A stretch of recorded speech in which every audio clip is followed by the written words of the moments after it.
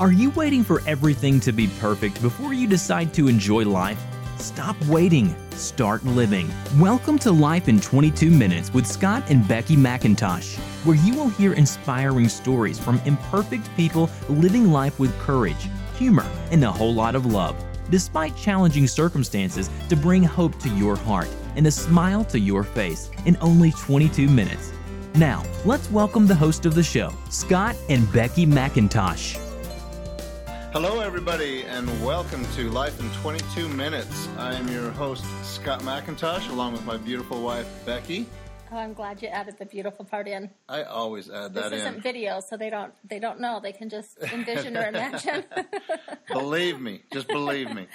So anyway, today we have a special guest. I just wanted to say a few things before Becky gives her official opening with her bio. But her name's Sydney, and her last name is Donahue. So is it Donahue? It's Donahue, yes. Okay, so Sydney Donahue. I always knew her as Sydney Pratt. And Sydney and I grew up together. We're just a few houses apart at a very, very young age. And then she moved away, kind of in the same area, but not in the same neighborhood. So I've known Sydney and her family as long as I can remember. And I met Sydney in junior high and went through junior high and high school. Yep, she was awesome. So anyway, Becky, go ahead and tell us a little bit more about her. Sydney was diagnosed with Parkinson's in 2010 at the age of 47. She became involved in the Parkinson's community through cycling after participating in a tandem bike exercise study with Dr. Jay Alberts. She went on to ride the RAGBRAI. Did I say that right? Scott was right. I was going to flub that up. She went on to ride the RAGBRAI, which is how many miles? It varies from year to year because the route changes, but it's usually it's usually around 450 miles. Wow. My goodness. They do break it up into 7 days, so it's not so bad. and that takes place in Iowa with the Pedaling for Parkinson's team and with Davis Feeney Foundation. Sydney continues to cycle, often riding tandem with her husband Pat, and has since added yoga, strength training, and boxing to her active exercise regimen. Exercise helps her stay healthy and manage her Parkinson's symptoms. Sydney's mission is to leave no Parkinson person behind by increasing the information and peer-to-peer support in her community. A retired educator, Sydney co-founded a local support group for people with young onset Parkinson's in the Las Vegas area. So welcome, Sydney. Thank you for being on our show. Well, thank you for having me. I was thinking kind of what Scott was saying is that I really don't even remember when I met Scott. It just seems like I've known him forever. And I was just looking at that bio that she read, and I was thinking it's a good thing that you took on your husband's name and became Sydney Donahue instead of him becoming Pat Pratt. Yeah, that would have been fun. He's over here laughing. We only have 22 minutes, so let's dive into your story. Being diagnosed with Parkinson's at age 47. Oh, my goodness. Take us through that journey. Well, I actually started having symptoms when I was about 43. It took about 4 years to finally get diagnosed, which is common for somebody younger with Parkinson's just because it's unusual. It's not normal. That usually, it's a disease that affects older people. But there's a lot of people who are diagnosed when they're younger, and so it took about 4 years. By the time I was diagnosed, I was at the point where I just wanted to know I wanted an answer. I wanted a name for it. So I had done a lot of research and gotten online and read everything I could about Parkinson's disease, and I kind of figured out on my own, but that's what I had. But through that process, I found out about this exercise study that was being done at the Cleveland Clinic that involved cycling. And it just so happened that at that same time, they were bringing that study to a second location at the Cleveland Clinic here in Las Vegas. So I went down to the Cleveland Clinic. I paid cash because they didn't take my insurance. And I went in. I got diagnosed immediately. And the next day I called up and I said, I want to do this study. I mean, it was kind of like the beginning of where I'm at now. I really wanted to try to find a way to live with the disease in the best way possible. And that first year, I went to RAGBRAI with the Pedaling for Parkinson's group. We were fundraising for the Davis Phinney Foundation, and that's how I learned about the Davis Phinney Foundation. And the message of both Pedaling for Parkinson's and the Davis Phinney Foundation really resonated with me because I was only 47. I had a lot of life ahead of me, and I wanted to live it the best way I could. And that's really what those two organizations promote is, okay, you have, this condition. It's more than likely going to be with you the rest of your life. What can you do to manage it in the best way possible and live a full life? And honestly, I've had so many amazing opportunities because of my Parkinson's. So, Sydney, what is Parkinson's? When I think of Parkinson's, I just think of the tremors, but it's got to be more than that. Yeah, it is. And that's pretty much what everybody thinks of. And that's what I thought of. All I knew about Parkinson's is that Michael J. Fox had it, and it had to do with tremors. There's actually 4 cardinal signs for Parkinson's. One of them is tremor, although not everybody with Parkinson's has a tremor.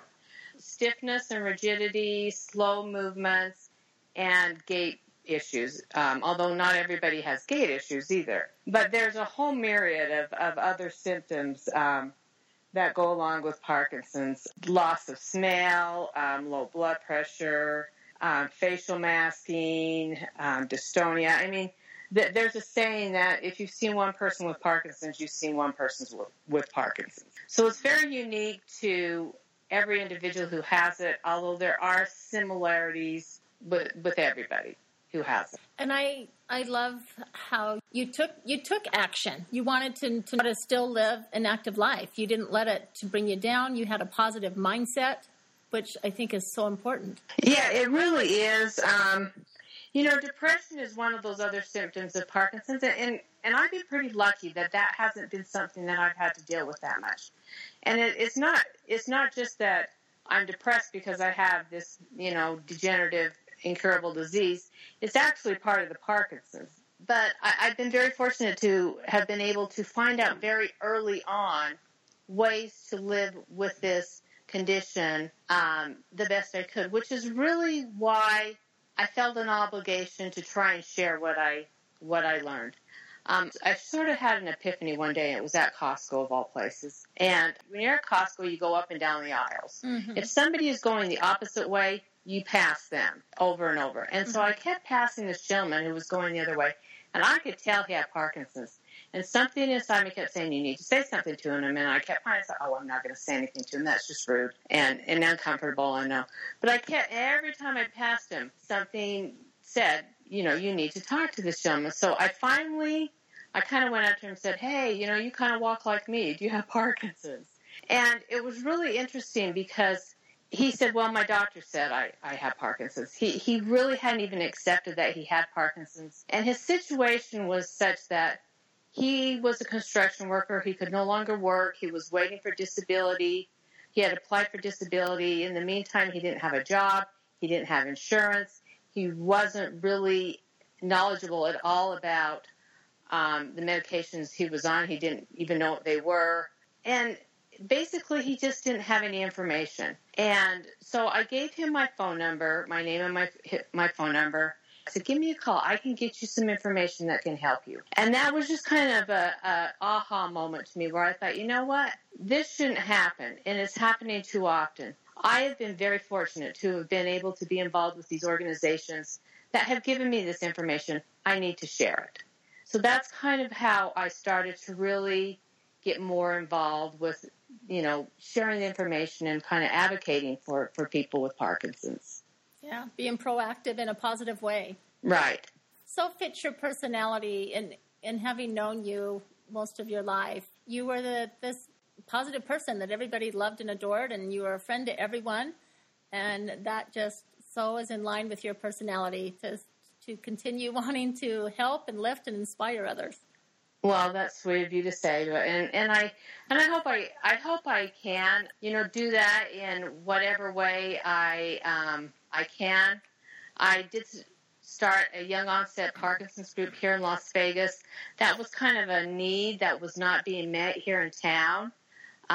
It's not a large population, but it's a population that needs support because they're living with a condition that is kind of scary. A lot of people are still raising family. I still had children at home when I was diagnosed. And so I've been able to hopefully reach some people through that avenue, and then also with my involvement with the Davis Phinney Foundation, be able to get information to people to help them, learn themselves how to move forward in life and be happy and to be positive. And another one of the great blessings that I have had from my involvement with the Davis Phinney Foundation and just other organizations is just meeting some incredible people throughout the country and throughout the world who have Parkinson's, who are living with Parkinson's.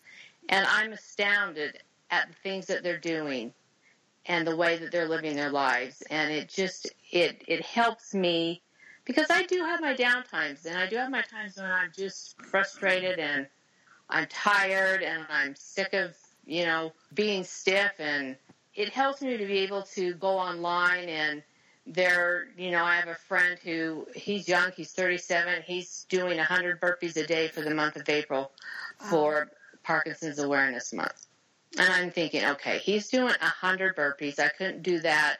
And so I get up and I try and do 30.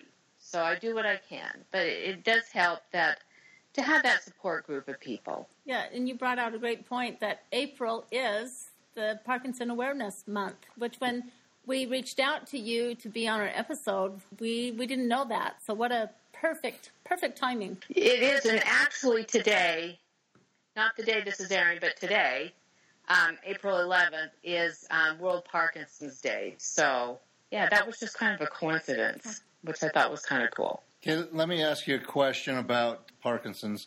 I guess it's a few questions. Is how many people get it? I mean, what's the percentage or chances of getting Parkinson's? And is it something that just gets more severe as time goes on? Or once you've got it, you've got it? Or how does all that work? Yeah, pretty much. It is degenerative. It is incurable. So, yeah, once you have it, and it is going to get worse over time. There are ways that you can slow the progress. You can't stop it, but you can slow it. And probably really the only proven way to do that at this point in time is through exercise. And that's why I really try and promote exercise. It also, okay, go back to your first question. One of the things that happens with Parkinson's, and I tell this to people, is you have these problems with executive functioning. So what I say to people is I said, the wheels are still spinning in my brain. They're just spinning a little bit slower. And a lot of times I'll get thoughts or words that get stuck on the cogs going around, and they just keep going around and around and around. And it takes me a little while. And then eventually they spit out. So if I forget something, it's in my brain spinning around, and it'll eventually pop out. I just need to add one more little point to that. I listened to a podcast the other day, and it was a person who's a fitness guru. And they're just always about get in shape. You can do this. If you don't have your health, you can't be happy, was the words that came out. Do you feel that you've still got your health, or do you feel that you've lost some happiness, or how do you deal with that? You know what? That is a really good question and a good point. I feel like I still have my health. I do everything I can to take care of myself physically, because I do believe that the healthier I am in all other aspects of my life, the less it's going to impact my Parkinson's. So there are days when I can get down and get frustrated, but again, it goes back to your perspective. I have a friend, Carl Ames from Phoenix, and one of the things he says is that I don't wish Parkinson's on anyone. He says, but I wouldn't change the opportunities and people I've met having Parkinson's, and I feel the same way. I never would have ridden my bike across Iowa. This will be our 7th year that we've done it.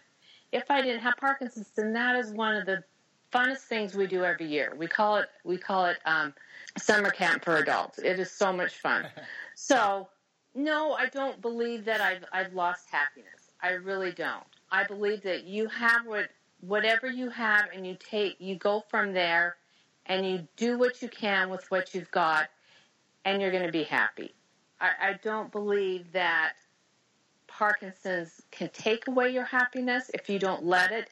It can make it more of a challenge to find it at times, but it's up to you whether you keep your happiness or not. So you kind of go along the lines that because of your regimen and what you've done and what you've decided to become very active even with it, what about those who just give up and just say, okay, I've got this now, I'm just going to just sit here, and they just kind of give up on life? What would you say to them? I would say get up and move. The best way for you to handle this disease is to get up and move, get engaged socially, find a support group, find somebody you can talk to, but get engaged in any way that you can. Because when you stop moving, you literally stop moving. And you're going to progress faster, and you're just simply not going to live a fulfilling life. And I do understand that everybody with Parkinson's is at a different point, and sometimes it takes some time to get to the point where you get over that hump and you start to say, okay, I can't live like this anymore. I've got to do something about it. And so I try and be sensitive to that and where people are in their progress. There's a book that the Davis Phinney Foundation puts out. It's called the Every Victory Counts Manual. It's just basically a guidebook that has everything you ever wanted to know about Parkinson's and more. And I try and get those out to as many people as I can. I've given a lot of those out. There's really no reason to give up. There's too much hope and too many things that you can do to still live well. Okay, now none of us are going to get out of this earth alive, right? Out of this life alive. So is Parkinson's the thing? If once you get it, is it likely going to be the cause of your death, or is it more of this person lived a great life, and by the way, they had Parkinson's when they died? Yeah, what they say is you don't die from Parkinson's, you die with Parkinson's. There could be complications. A lot of people could die from complications of Parkinson's, whether it's they have issues with swallowing or depression or whatever, but really it's something that you live with. It's not something you die from. So what would be your top 3 things that you would tell someone if they asked, how do I live a healthy and active life even with Parkinson's? I think the number one thing they need to do is get engaged. Whether they join a support group, which is a great idea if that's available, but really just continue to get engaged in life, with your family, with your friends, with your Parkinson's community, but just stay engaged in life. The other thing I would say is definitely get up and move. I have friends with Parkinson's who are doing like crazy, amazing things, running marathons. I have a friend who does Spartan races. I have 2 friends actually that are going to be on American Ninja Warrior this year, all who have Parkinson's disease. There's other people that, walk around the block.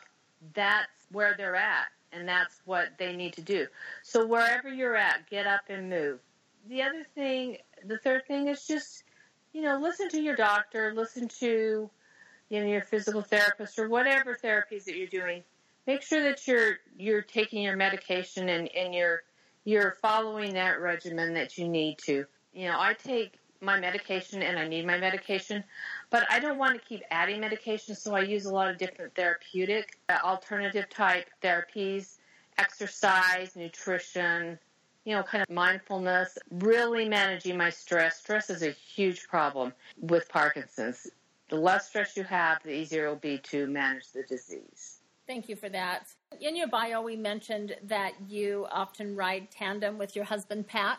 Was he a bike rider before you picked up riding, cycling, or is it something that you started together to help you with your Parkinson's? Well, he's over there laughing, and I'm laughing too because no, he was not a bike rider. So going on that 400 and plus mile bike ride was not something on his bucket list?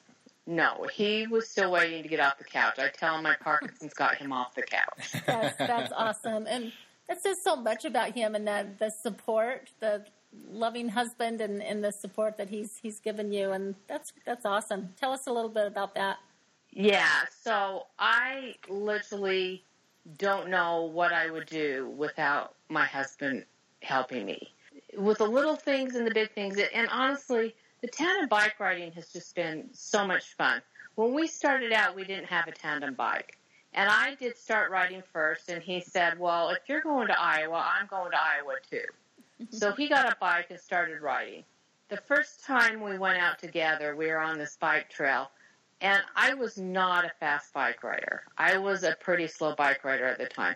But I kept stopping and looking back, and I couldn't find him. Like, where is he? Did he go off the side of the road? What happened to him? And he would, eventually after 5-10 minutes, he'd come, and he was hopping and popping, and he'd eventually get there. Before I knew it, he was just right, and, he passed me up, and he's been, passing me up ever since. So the tandem was a great thing for us because he doesn't have to wait for me anymore, and I don't have to kill myself to try and keep up with him. So we go out together. It's just been such a fun thing for us to do together as a couple. We went out this morning. It was a beautiful day. We went up and rode up Red Rock Canyon, which is down here in Las Vegas, and it's one of our favorite things to do. And so it's been just an awesome activity for both of us to do. We both enjoy doing it. He doesn't have to go out for his bike ride while I do something out. We do it together, and it's been wonderful. Well, thank you, Sydney. Our time is up, and so we've really enjoyed this time with you. So informative. Thank you very much. What's your parting words you'd like to leave with us? You can live a full and satisfying and actually wonderful life and live well. And like you told Pat, get off the couch. Let's get going, right? Exactly. There you go. Exactly. Yeah, All thank right. you. It's good to talk to you. Thanks for listening to Life in 22 Minutes. If you liked what you heard, tell your friends about us, and please subscribe to us on iTunes and leave a review. Your review will help us to broaden our audience. Until next time, don't wait for things to be perfect. Get out there and live life with courage, humor, and a whole lot of love.